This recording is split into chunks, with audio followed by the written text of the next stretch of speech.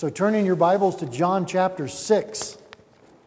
It's a passage of Scripture that I'm sure most all of us are very familiar with. But as we do at Calvary Chapel, we teach verse by verse through the Bible. We're doing the book of John right now, so we're going verse by verse through that. So we come to a portion of Scripture that's familiar to all of us. We don't just say, well, everybody knows that, and we skip over it and move on. We still go through it because there's some great application in this text for us tonight. So imagine, if you will, if you're a small restaurant owner on some highway in Colorado, and you're used to closing your restaurant 9 o'clock at night, and you have this one particular night that you're open. You have maybe a half a dozen employees. As owning this restaurant yourself, you're overseeing these employees. You're preparing food. You're ordering supplies. You cover the whole thing because this is your business. This is what you do, so you care for it. And so about 8:45 on this particular night, you hear a rumble, and outside pulls up the football team from CSU in the bus, and they're hungry. They all want to come in and eat. And you close at 9 o'clock. Now for you as the owner, you're excited, aren't you? You're like, oh, man, we can make some real money here because these guys are going to eat. They're going to want to eat till they're full. Now the employees, maybe not so much. They were 15, 20 minutes ago looking, oh yeah, we only got a half an hour to go. Then we're off. Well, we can get out of here and go do our thing. And then this bus pulls up. The owner wants you to go ahead and stay and feed them. Yeah, you get paid for it, but you're not as into it as much as the owner would be, right? Because it's just a job for you, but the owner, boy, that's their livelihood, and they're excited about all these guys coming in to eat. And this is going to be a similar situation to what we're looking at tonight in our text, in that Jesus is really caring for these people. We see Jesus truly wants to feed the people, and the jury's still out on where the disciples are in this whole situation, but we're going to look at the text and see what it has for us. Starting with verse 1, it says, "After these things, Jesus went over the Sea of Galilee, which is the Sea of Tiberias." There are several names for the Sea of Galilee, especially as we go through the New Testament and the Old Testament. It's referred to by several names, but the name they use for it today is the Sea of Galilee. And it's an interesting place to go to be on. In 2007, when I went to Israel, we got to go out on a boat on the Sea of Galilee. And you're thinking, it's just a big lake. It's not a big deal. But storms come up very quickly on this lake. And this particular day, we didn't have a storm, but we had a lot of wind. And so there were some serious whitecaps out there on the Sea of Galilee. And poor Pastor Jeff from Greeley, he was trying to teach in the boat, and it was all he could do just to stand up. We were just being tossed to and fro. And this wasn't even a storm. So I can imagine what it would be like in the middle of a storm on that sea. We'll look at that next week, actually, and see what the text has to say on that. But the Sea of Galilee, they crossed over it. Verse 1 tells us, it starts off with these three words, "after these things," which should cause us to say what? What things? What things are we talking about? Well, we just left chapter 5, and we know, we looked at what Jesus had to say there, but what things are we talking about? We're so fortunate to have what Paul states as the full counsel of God's Word. The full counsel of God's Word. And if you've been around Calvary Chapel any length of time, you know that that's something that we want to teach verse by verse through the whole Bible to give you the full counsel of God's Word, everything that it has to say. So you have in your hands this evening the full counsel of God's Word, life's lessons, things that are life-giving to each one of us.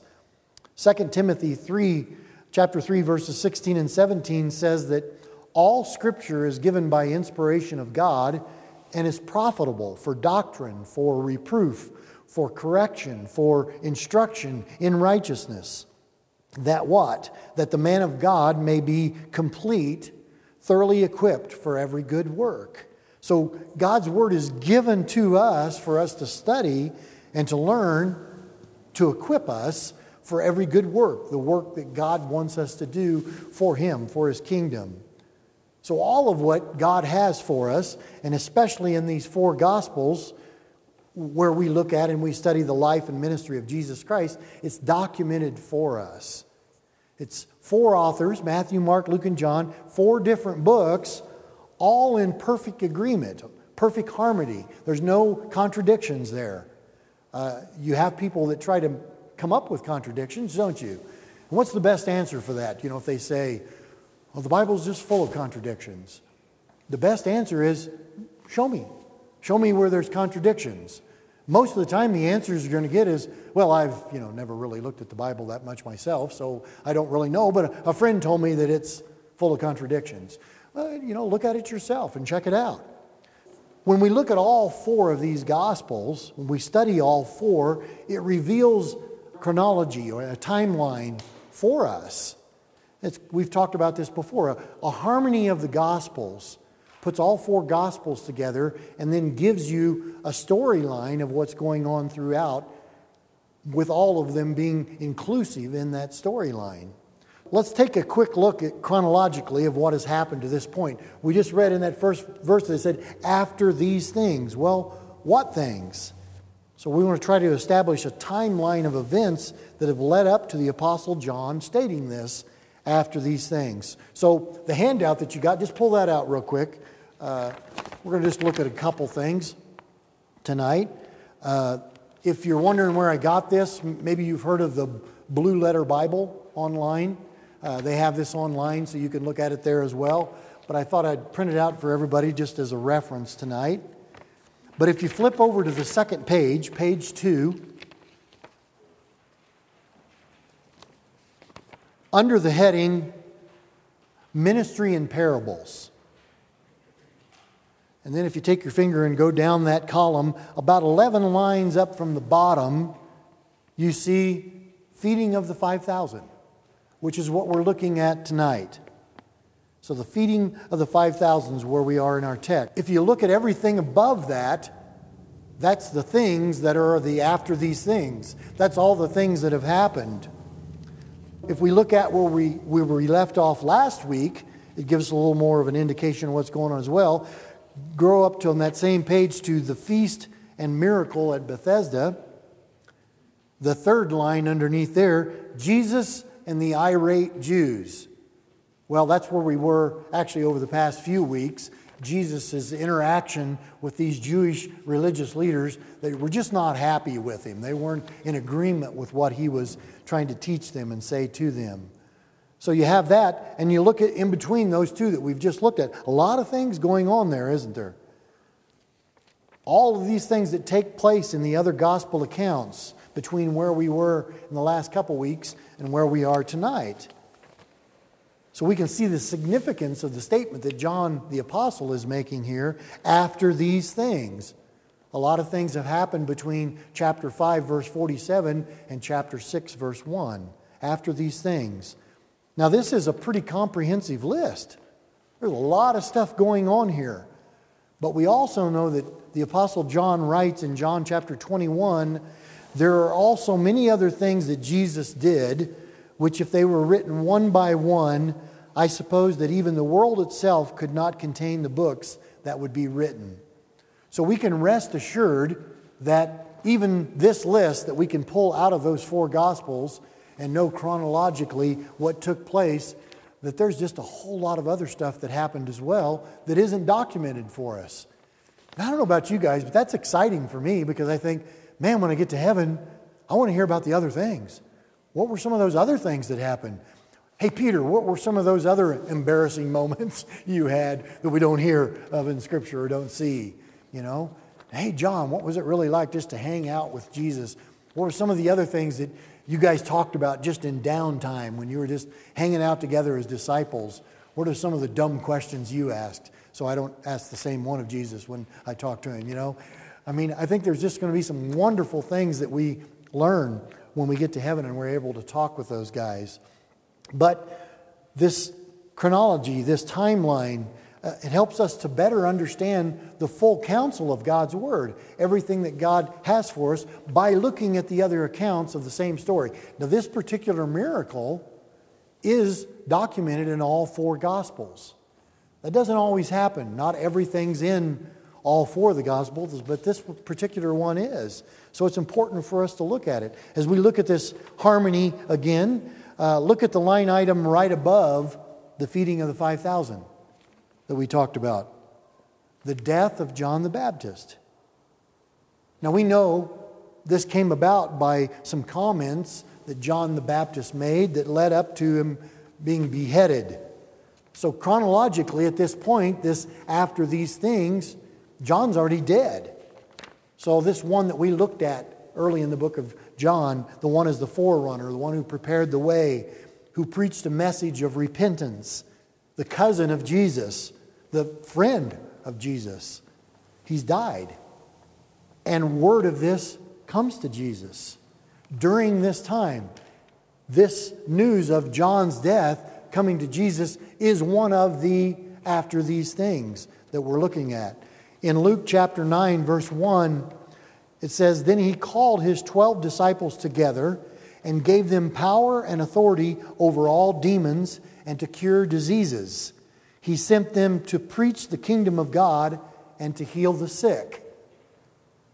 Now, when you first look at that, that's interesting because you think, well, the disciples, they haven't done a whole lot up to this point. If you look at John's gospel and we look at what's been going on, wow, they really haven't done a whole lot. But if you look at the other gospel accounts, Jesus has already sent out the 12 and He's given them the power to over demons and to cure diseases.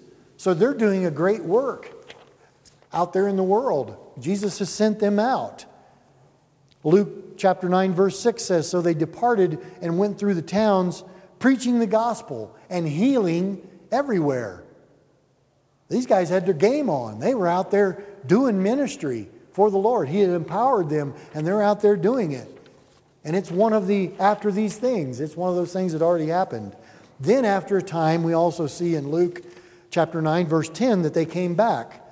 And the apostles, when they had returned, told Jesus all that they had done. Then He took them and went aside privately into a deserted place. Now this would have included the message about John. Because see, during the time that they had been sent out, John had been arrested. There had been that time where John sent word through some of the disciples to go back to Jesus and even asked him, "Are you the Messiah?" John was having his doubts. He's in prison. Seemed like everyone had forsaken him. He's by himself. And so John's on his own in this prison cell. The disciples talk to him. Somewhere during that time, he's called before Herod and he's beheaded. And now they bring this word back to Jesus. And they tell Jesus, "Hey, while we were out, we found out that John the Baptist, he's dead." So while they were out ministering, they heard of his death. And some of them came and even buried him, the text says. And then they traveled back to Jesus to tell him of all the things that they experienced because of him sending them out. And they also told of John the Baptist's death. Now, can you imagine that scene? They'd gone out, they were preaching, they were healing people.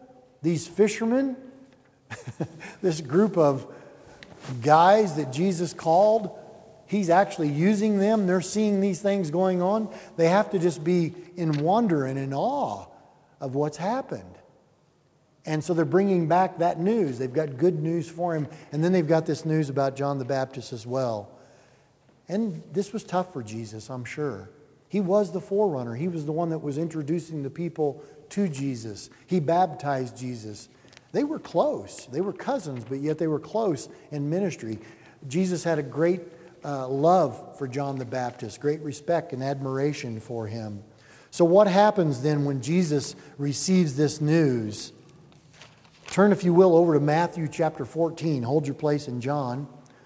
Matthew chapter 14 and verse 12. Matthew 14, verse 12. And we kind of have a recap of what we've been talking about here, but I wanted you to see this for yourself. Verse 12, "Then his disciples came and took away the body and buried it. and went and told Jesus. When Jesus heard it, he departed from there by boat to a deserted place by himself. But when the multitudes heard of it, they followed him on foot from the cities. And when Jesus went out, he saw a great multitude, and he was moved with compassion for them and healed their sick. So this is in the same place that we're looking at tonight. After these things, Jesus has just been given the news about John the Baptist, and he wants to go to this solitary place. He takes his disciples with him. So flip back over to John chapter 6. So this great multitude followed. What was Jesus' response in that text we just looked at? He was moved with compassion for them. Matthew records that he had healed their sick, that Mark records that he taught them many things. Luke records both. He healed them and taught them during this time. So Jesus takes his disciples and goes to a solitary place, or so they thought. They've got these multitudes that are going to be coming. Verse 2 in John chapter 6. Then a great multitude followed him because they saw his signs which he performed on those who were diseased. And Jesus went up on the mountain, and there he sat with his disciples. This is one of these times that I think I was talking about before, where we don't have any indication of what they discussed initially, but he sat with his disciples. And I'm sure they were still telling him all the stories that they had experienced, these things, the ministry that they had done through his power. And so it was a neat time, but we see that they see this multitude coming, this multitude following after them. And so something's going to have to be done there. There's an opportunity to minister to them. Verse 4 tells us that now the Passover, the Feast of the Jews, was near. So there are 3 Passovers mentioned in John's Gospel, in his account. John 2:13, John 6:4, we have here, and then again in John 11, chapter 11, verse 55. So John 2, John 6, and John 11, the Passover is mentioned. Some of the other Gospels, I believe Luke on one, he mentions 4 Passovers. But that's how theologians come up with the timeline that Jesus' earthly ministry was about 3 years long. That's where they get that. They look at the Passover periods because that was a point in time. That was a feast that they could use as a benchmark for determining that. So John gives us this detail, and it helps us put things in perspective in regards to time. That's something we can look at. We know second Passover, book of John. But now in the rest of our text, we're going to see Jesus giving his disciples what we might call a problem-solving test. There's a problem, there's a solution, and what's going to be the solution? And we're going to see in this text what the problem is, and we're going to see 4 distinct solutions to this problem. Now, the first 3 solutions mentioned, they have their own unique merit, but they're not the solution that the Lord desires. The Lord desires to use. So what's the problem? In all 4 gospel accounts, we see that there's this great multitude of people following Jesus, and that the multitudes followed is in and of itself not the problem. The needs of the multitudes were really not even the problem, because Jesus had already cured diseases. Jesus had cast out demons. The problem is in this text is that these people are what? They're hungry. They're hungry. So this multitude had been traveling probably all day long. They still had a long trip back to where they were from, and they needed some nourishment for their journey. But how do you feed over 10,000 people all at once with no prior planning, no prior preparation? We've all done family reunions or had people over at our house. Chris and I, when we used to host the young adult study at our house for Calvary Chapel Greeley, there were times when we had some fairly large group, but we had time to plan. And many times we had food left over. Kinda. It always seemed to travel out the door with 1 or 2 of those college students. So it wasn't like we had leftovers. They had leftovers, which was fine with us. But we had time to plan for that. Okay, I got a large group of people coming over, and I got time to, okay, this is going to be the menu. We have this many people coming. You have time to plan. But 10,000 people out in a deserted place, a deserted area, what do you do? Now you might be saying, Pastor Jim, where do you get 10,000? I thought it was the feeding of the 5,000. And we'll look at that later. The text shows us that it was 5,000 men, and it wasn't counting the women and children. I think it's safe to assume you could double that and say at least 10,000. This multitude, they're hungry. And the disciples, we're going to see as we go through the text, they offer up 3 solutions to this problem. But as I said, they're not the answer. So any problem we face in our lives, we know that there are different ways to solve it. We have our own way. This is what we think we should do ourselves to try to solve a problem. Others' way, there's plenty of advice out there, plenty of people that will tell you, I think you should do it this way. It happens a lot with our spouses. We think, okay, this is the way to do it. And then when we find out, oh no, I was wrong. That's not the way to do it. I've been corrected, and it's time to do it the correct way. So we have our way, we have others' way, and then we have the Lord's way. And in all of those, the Lord's way is the correct way, isn't it? So what's the problem? How do you feed this multitude of hungry people with no advance notice, with no prior planning? Well, we find the first solution in Matthew chapter 14. When it was evening, his disciples came to him saying, now this is the evening of the day that all the multitudes are following him, the day that this miracle is going to take place. So it's evening, late afternoon. It's a deserted place, and the hour is already late. That's what the disciples say to him. And then first solution, send the multitudes away that they may go into the villages and buy themselves some food. There's one solution, first solution we have. Send them away. If you'd like to take notes, solution number 1, get rid of the problem. Just get rid of it. In essence, get rid of the people, you get rid of the problem, right? The disciples recognized the need. They recognized that the people did need food. And the simplest solution, at least this first solution, was to tell them to leave and have them find their own food. Get rid of the people and get rid of the problem. The people, yeah, they're still hungry, but hey, they're gone. Not our problem anymore, right? I also have to wonder too, though, what's behind this? Were the disciples hungry? Were they concerned about the people or themselves? Well, Jesus, I think what we should do here is we should get all this multitude to leave. Leave so they can go get food on their own. That's what I think we should do, Jesus. Because I'm really hungry, I want to get something to eat myself, We know that. We can have that happen in our own lives, in our own households. Wife comes home from work. Hey, hon, how was your day? Oh, it was good. Are you hungry? Well, what you're saying is, you're not asking me if I'm hungry. What you're saying is, you're hungry. So you want food. You want sustenance, right? Yeah. You see behind the scenes here, yes, I am hungry. So I think that may be what's going on with the disciples as well. They were hungry. And that's understandable.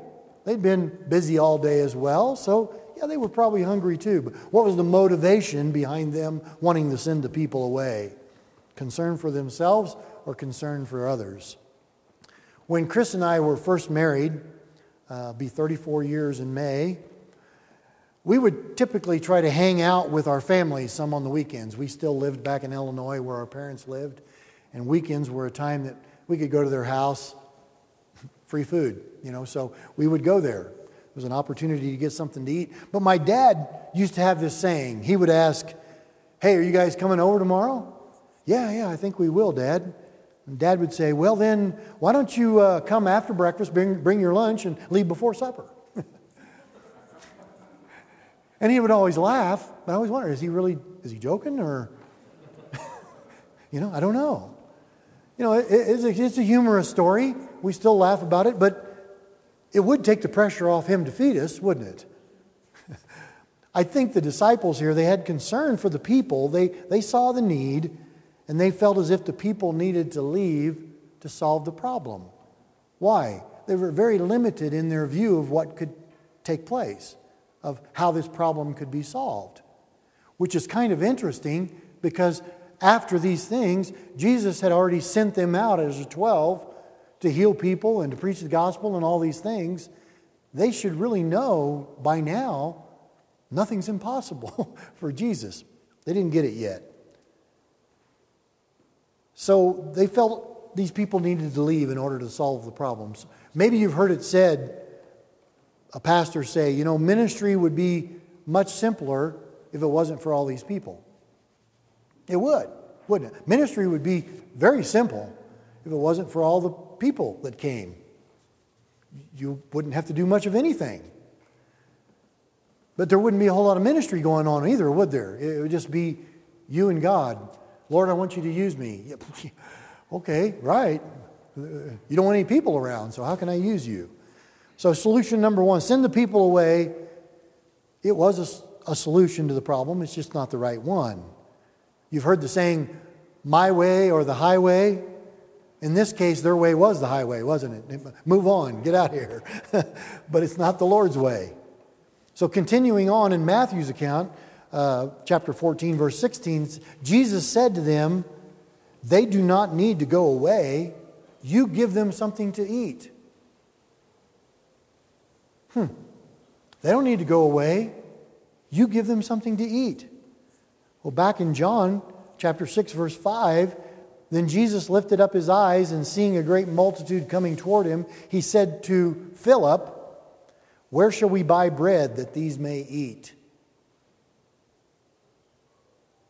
Verse 6 says, but this he said to test him, for he himself knew what he would do.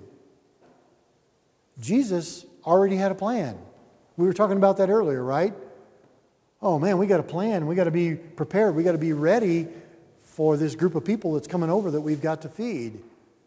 Jesus already had a plan. He himself knew what he would do. Jesus knew exactly what he was going to do. He was going to perform a great miracle. And we're going to see that he's going to involve the disciples in this ministry opportunity as well. Verse 7, Philip answered him, 200 denarii worth of bread is not sufficient for them, that every one of them may have a little. So, first we had what? Get rid of the problem. Now number two, if you're taking notes, solution number two, we have throw money at the problem. We've all seen that in the real world before. Well, here's the situation. Well, let's just throw money at it. That'll correct it. That'll fix it, right? The problem is, what's enough money? Study the life of Solomon. That'll give you a good indication of what's enough money. But Philip is stating that even a large sum of money would not be enough to feed this multitude. I think Philip put some thought into this. He'd counted the cost. A denarii in that day was the equivalent of a day's wages. So he's basically saying that 200 days worth of wages wouldn't be enough to feed all these people. It's a lot of money, but it's still not enough. And he obviously tried to figure out how much bread would be needed and calculated that 200 denarii wouldn't be enough. Or maybe, another thought here, it was just a ridiculous number that he threw out there to say that it wouldn't be enough to buy food. We do that too, don't we? Well, you can't do that. Well, that would cost, a cajillion $150 or whatever number we just throw out there to just make it. That's just ridiculous. We can't afford that, so we're just not going to do it. It's just too much money. That could have been what he was doing. Can't do it. It's too expensive. It's just going to cost too much. Way too much money. Maybe you've heard, in the business world, it said that enough time and enough money with enough resources, you can solve any problem. Enough time, enough money, enough resources, you solve any problem. It's not always the case, because in this case, they were out of time. The people were hungry. People were hungry right now, and it appears as though from Philip's response that they didn't have the money. It wasn't like they had this account that they could reach into and pull out enough money to feed all these people, right? So then what about resources? Well, now it's going to get interesting. Verse 8, one of his disciples, Andrew, Simon Peter's brother, said to him, "There's a lad here who has 5 barley loaves and 2 small fish. But what are they among so many?" So number 3, the solution number 3, throw resources at the problem. So get rid of the problem, throw money at the problem, now throw resources at the problem. We've got some bread here and some fish. What can we do with that? So they found this boy with 5 loaves of bread and a couple of fish. Well, they knew it wouldn't nearly be enough to feed even a portion of the people. 5 loaves, 2 fish, over 10,000 people. Well, Andrew says, Jesus, we found some food here, but we got some food here, we got some loaves, we got some fishes, but why is it that more often than not, when the Lord wants to do a work, our buts seem to get in the way? Can I get an amen to that? But Lord, but Jesus, but. Our butts get in the way of the work that God wants to do. We look at a situation practically. Jesus wants to do something supernaturally. We lack faith, and He wants us to walk in faith. As Christians, I think it's often we do that because we know, we understand, we have confidence that Jesus can do this. We just lack the faith that He will, don't we? I don't think any of us in here doubt what we know about Jesus. He's capable of anything. Nothing is impossible for God. However, we don't always believe that He will, do we? We know that Jesus has the power to overcome anything. We just have doubts that He will for us. On this project we got going, the building across the street, yeah, there's needs there. We could throw money at it. We can throw resources at it. Psalm 127:1 says, "Unless the Lord builds the house, the laborers labor in vain." But you see, we know, those of us that have been involved with it up to this point, we know God led us there. God has provided already. God continues to provide. It's His work. You see, if the Lord's in it, if the Lord's directing it, He's also providing for it. Pastor Chuck made a statement years ago that still rings true today. Where God guides, God provides. Where God guides, God provides. Maybe not always in the way that we perceive that He should. We're not in charge of that, are we? But if we let Him guide, He knows what's needed. He will provide for it, according to His perfect will and according to His perfect timing. Where God guides, God provides. If God's leading you, me, us in a direction, if it's the Lord's direction for us to go in, then He's already got the provision figured out. Why would He send us in that way to have us fail? He's not going to do that. He wants us to be led by Him so we can see Him provide for us and give Him the glory for His provision. Amen? So here we see that He's going to use what's available and He's going to multiply it. He's going to use these resources. He's going to use His disciples to distribute this food. He's going to let them see firsthand His provision. He's involving them firsthand in the provision. Several years ago, I went to a conference down in Tucson, and one of the pastors there was sharing that when he first started off with his church, he saw the resources that he had, but he also had this vision that God had given him. It's like, God's given me a vision for this ministry, but as I look around me, man, I've only got resources that go this far. And he said, over time, what God taught me was, yes, Here's your resources. Here's the vision that I gave you.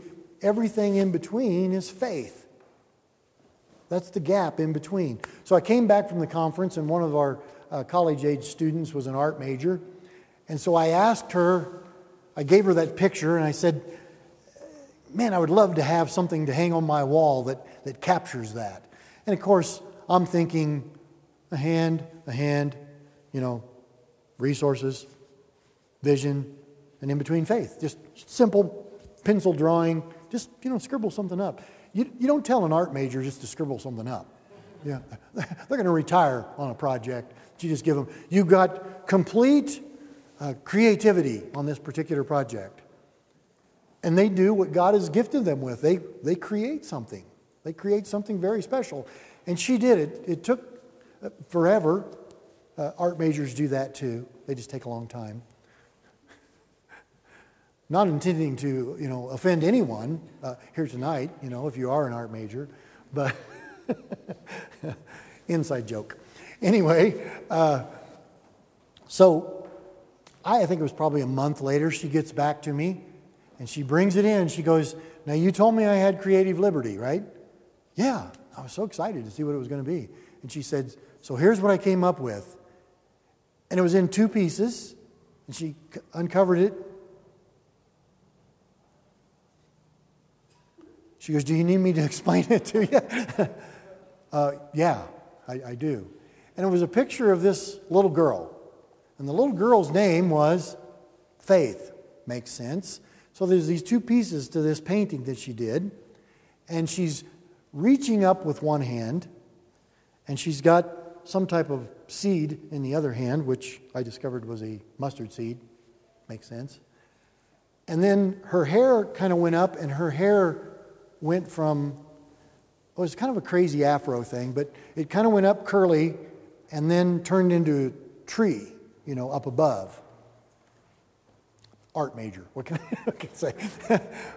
But as she started to explain it, I was just blown away by her insight into this, because it was in 2 pieces. The girl's name is Faith. What's going on up above is her vision. She's reaching up to God. She's holding this little mustard seed of faith in her hands, and there's like these ghost hands holding that hand up. And she said, here's the vision, here's the resources, and the gap in between the 2 paintings is faith. Whoa, that's so deep. Can you explain it to me again so I can tell other people? Because it's so deep, I don't know if I'll capture it, Still have that. I don't know if I'll put it up in my office across the street or somewhere in the hall or whatever. It is the coolest painting. I just really appreciate it. So, resources, vision, and everything that's in between is faith. It's all about faith. How much faith do we have? Again, back to the building across the street, something that we can relate to right now. If we had all the money necessary we needed to rent or even buy that building across the street, just this huge abundance of money. If we had all this money and we had plenty of money to remodel the building across the street, do all the latest and greatest, best improvements on it, really make it shine, really make it special. And let's say to do this, we had enough money that we could hire the best contractors in the area to do all the work. Well, if we could do all of that, there would be no need to involve any of us at all, would there? None of us would have to do anything. We got all this money, let's throw at it. Let's just get it done that way. Now, Jesus could have done the same thing with the feeding of the 10,000, right? He could have just said, poof, and fish, chips, drinks, everything. Little Happy Meals for everybody. Everything, all they need right there. Just poof. He could have done that, couldn't he? But it would have precluded, or it would have not included a ministry opportunity for his disciples to become involved, right? Again, our building. Sure, in the end, the other way, we'd have a really nice building. But what kind of faith did it take to get there? If everything was just provided, here, go do this, go build this, What kind of testimony would each one of us have of the provision that God had done and is doing? we'll be able to talk about it and say, wow, halfway through the project, we didn't know exactly what we're going to do here. God provided. We'll have that testimony. It'll be a testimony to the community of what God did. We won't have a thermometer on the wall over there. We're almost there. If you give a little more, we'll get there. Get that thermometer up. There's not going to be that kind of thing going on. We're just going to trust God. And so far, God has provided. It's just been amazing. And you guys know us. Calvary Chapel, we just don't ask for money. There's an offering box in the back there somewhere. If you want to give, you give. But it's between you and the Lord. I'm not going to be up here to beat on you. Oh, you need to give, or we're not going to get in there. We're not going to be able to.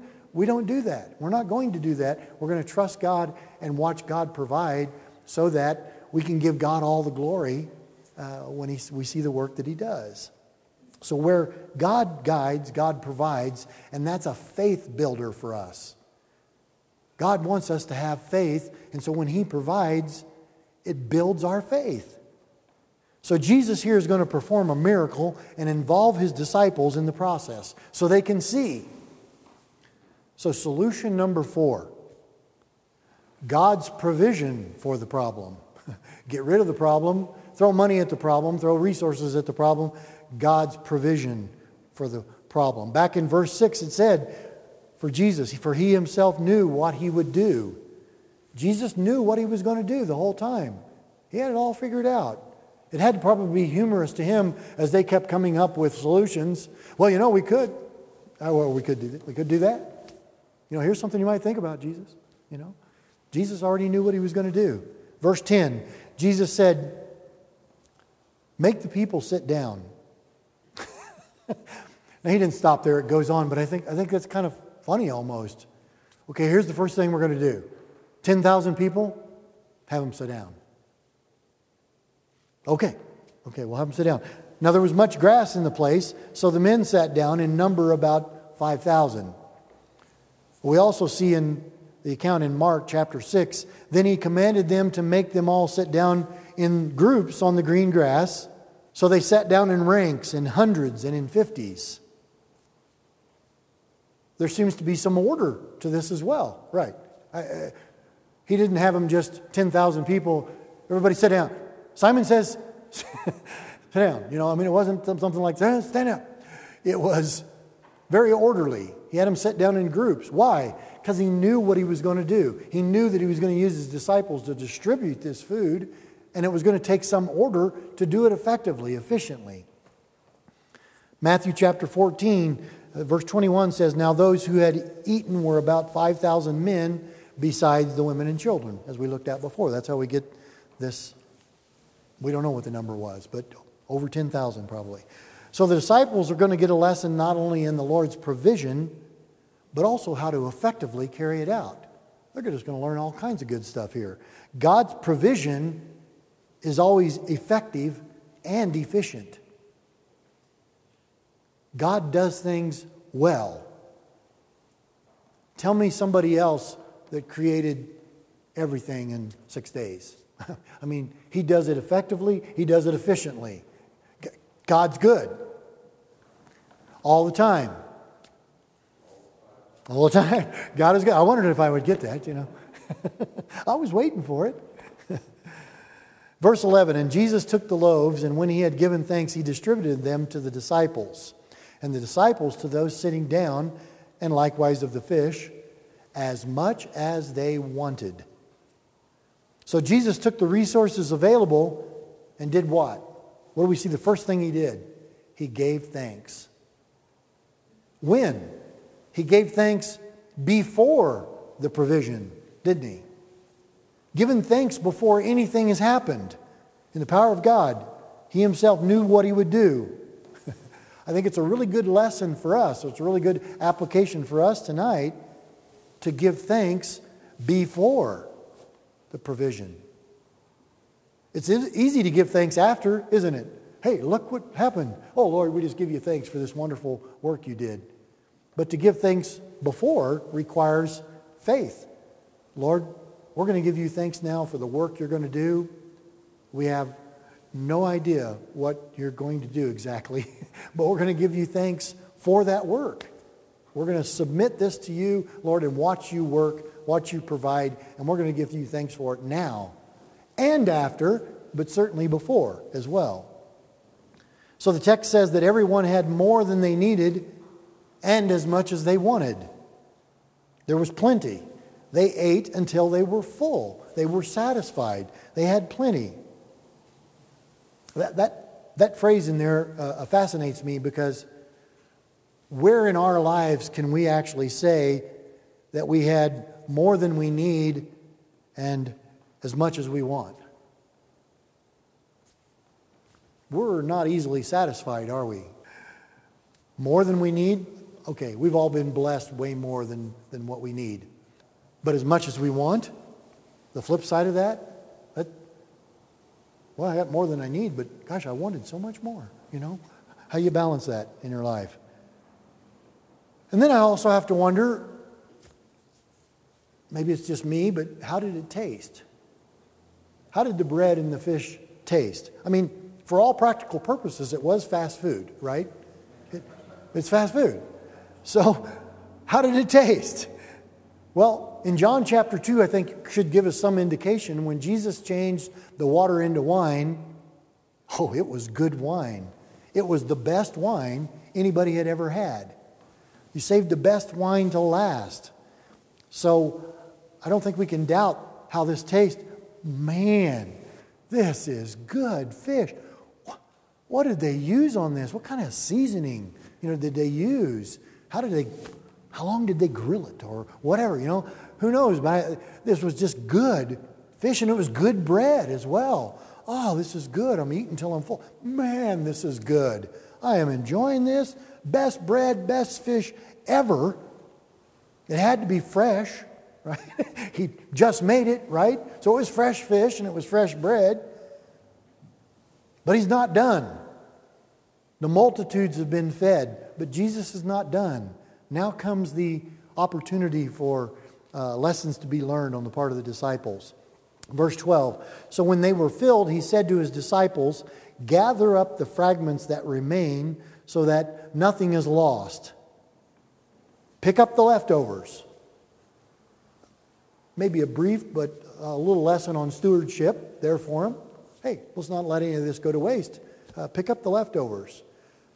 But there was more to it than that. Verse 13, therefore they gathered them up and filled 12 baskets with the fragments of the 5 barley loaves which were left over by those who had eaten. So how many disciples? 12. How many baskets full? 12. A full basket for each disciple. Now think about it. If these guys were hungry, and then all of a sudden Jesus starts doing this miracle, they don't get to eat till after everybody else had been fed. They're distributing all this food. They see it going out. Oh, great. Another 3,000 to go on my side. We're going to run out of food. I'm not going to get anything to eat. We're going to run out of food. I'm not going to have anything. Whatever was going on in their minds, whatever they might be saying, Jesus was teaching them this lesson. My provision is enough for you. More than enough for you. So I entitled the teaching tonight, Proof of Provision. Here's the proof. God provided, and there was enough left over for them as well. They're holding it in their hands. Proof of this miracle, proof of the provision that God had, not only for the multitudes, but also for them as well. Where God guides, God provides. Verse 14, then those men, when they had seen the sign that Jesus did, said, this is truly the prophet who has come into the world. Probably the understatement of the day, You think? Yeah, he's special, isn't he? But it's further confirmation for these 12 sent out ones whom Jesus had given power and authority over all demons and to cure diseases. In case any of them were thinking, they come back, hey, well, Jesus, we did this and we did that. I'm feeling pretty good about myself. I'm a pretty special disciple, I think. I don't know where you've got me in the hierarchy, of your whole ministry thing, but I had it going on out there when you sent us out. So I'm thinking, you might have a special place for me in all of this because, man, I'm doing pretty good. But I think this whole act right here showed him Jesus is something very special. He does over and above what they could even imagine. They saw him work through them when they were sent out. They saw the power of Jesus work through them and affect the lives of people. They saw him provide and use them in the distribution process in this text. He involved them in that ministry, the ministry opportunity that he gave them to become involved so that they themselves could take a step of faith and be blessed by the work that he was doing through them. Again, I keep alluding to the building. We have that opportunity for us to rally together and do some work over there and just see God put it together. I am so excited to see what he's going to do. I mean, what he's already done. It's just amazing. I'm in awe of the way he's provided already. So this was another faith builder lesson for these disciples. And it should be for us as well. Where God guides, God provides. God's provision is amazing. God's not impressed with our abilities, is he? He is impressed with our availability. Any ability that we have come from where? Come from God. So God's not impressed with our ability. He's the one that gave it to us to start with. God, obviously you see how good I am at this thing or that thing. God's like, well, yeah, I gave you that. So no, I'm not all that impressed. You wouldn't have it if I hadn't blessed you with it. But are you available for me to use you and for you to use that very thing that I gave you the ability to do? Are you available? So he's blessed when we make ourselves available for him. And then he blesses us in the process because we get an opportunity to be a part of what he's doing. Scripture says that no thing is impossible for God. Ephesians chapter 3, verse 20 and 21, now to him who is able to do exceedingly abundantly above all that we ask or think, according to the power that works in us, to him be glory in the church by Christ Jesus to all generations, forever and ever. Amen. Amen.